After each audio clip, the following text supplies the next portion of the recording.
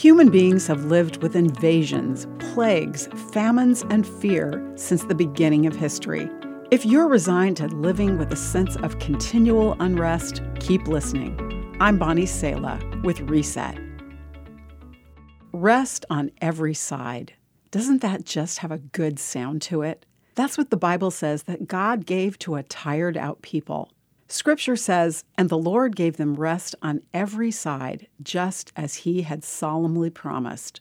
The reassuring news is that God is still in the business of giving rest to those he loves.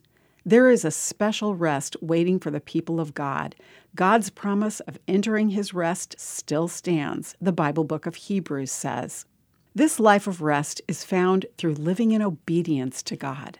The book of Hebrews explains, God's rest is there to enter, but those who first heard this good news failed to enter because they disobeyed God. Theologian John Owen described this rest as the state of a satisfied soul.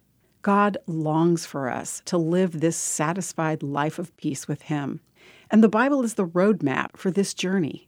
The description of God's rest in the book of Hebrews ends with this declaration, "For the word of God is alive and powerful."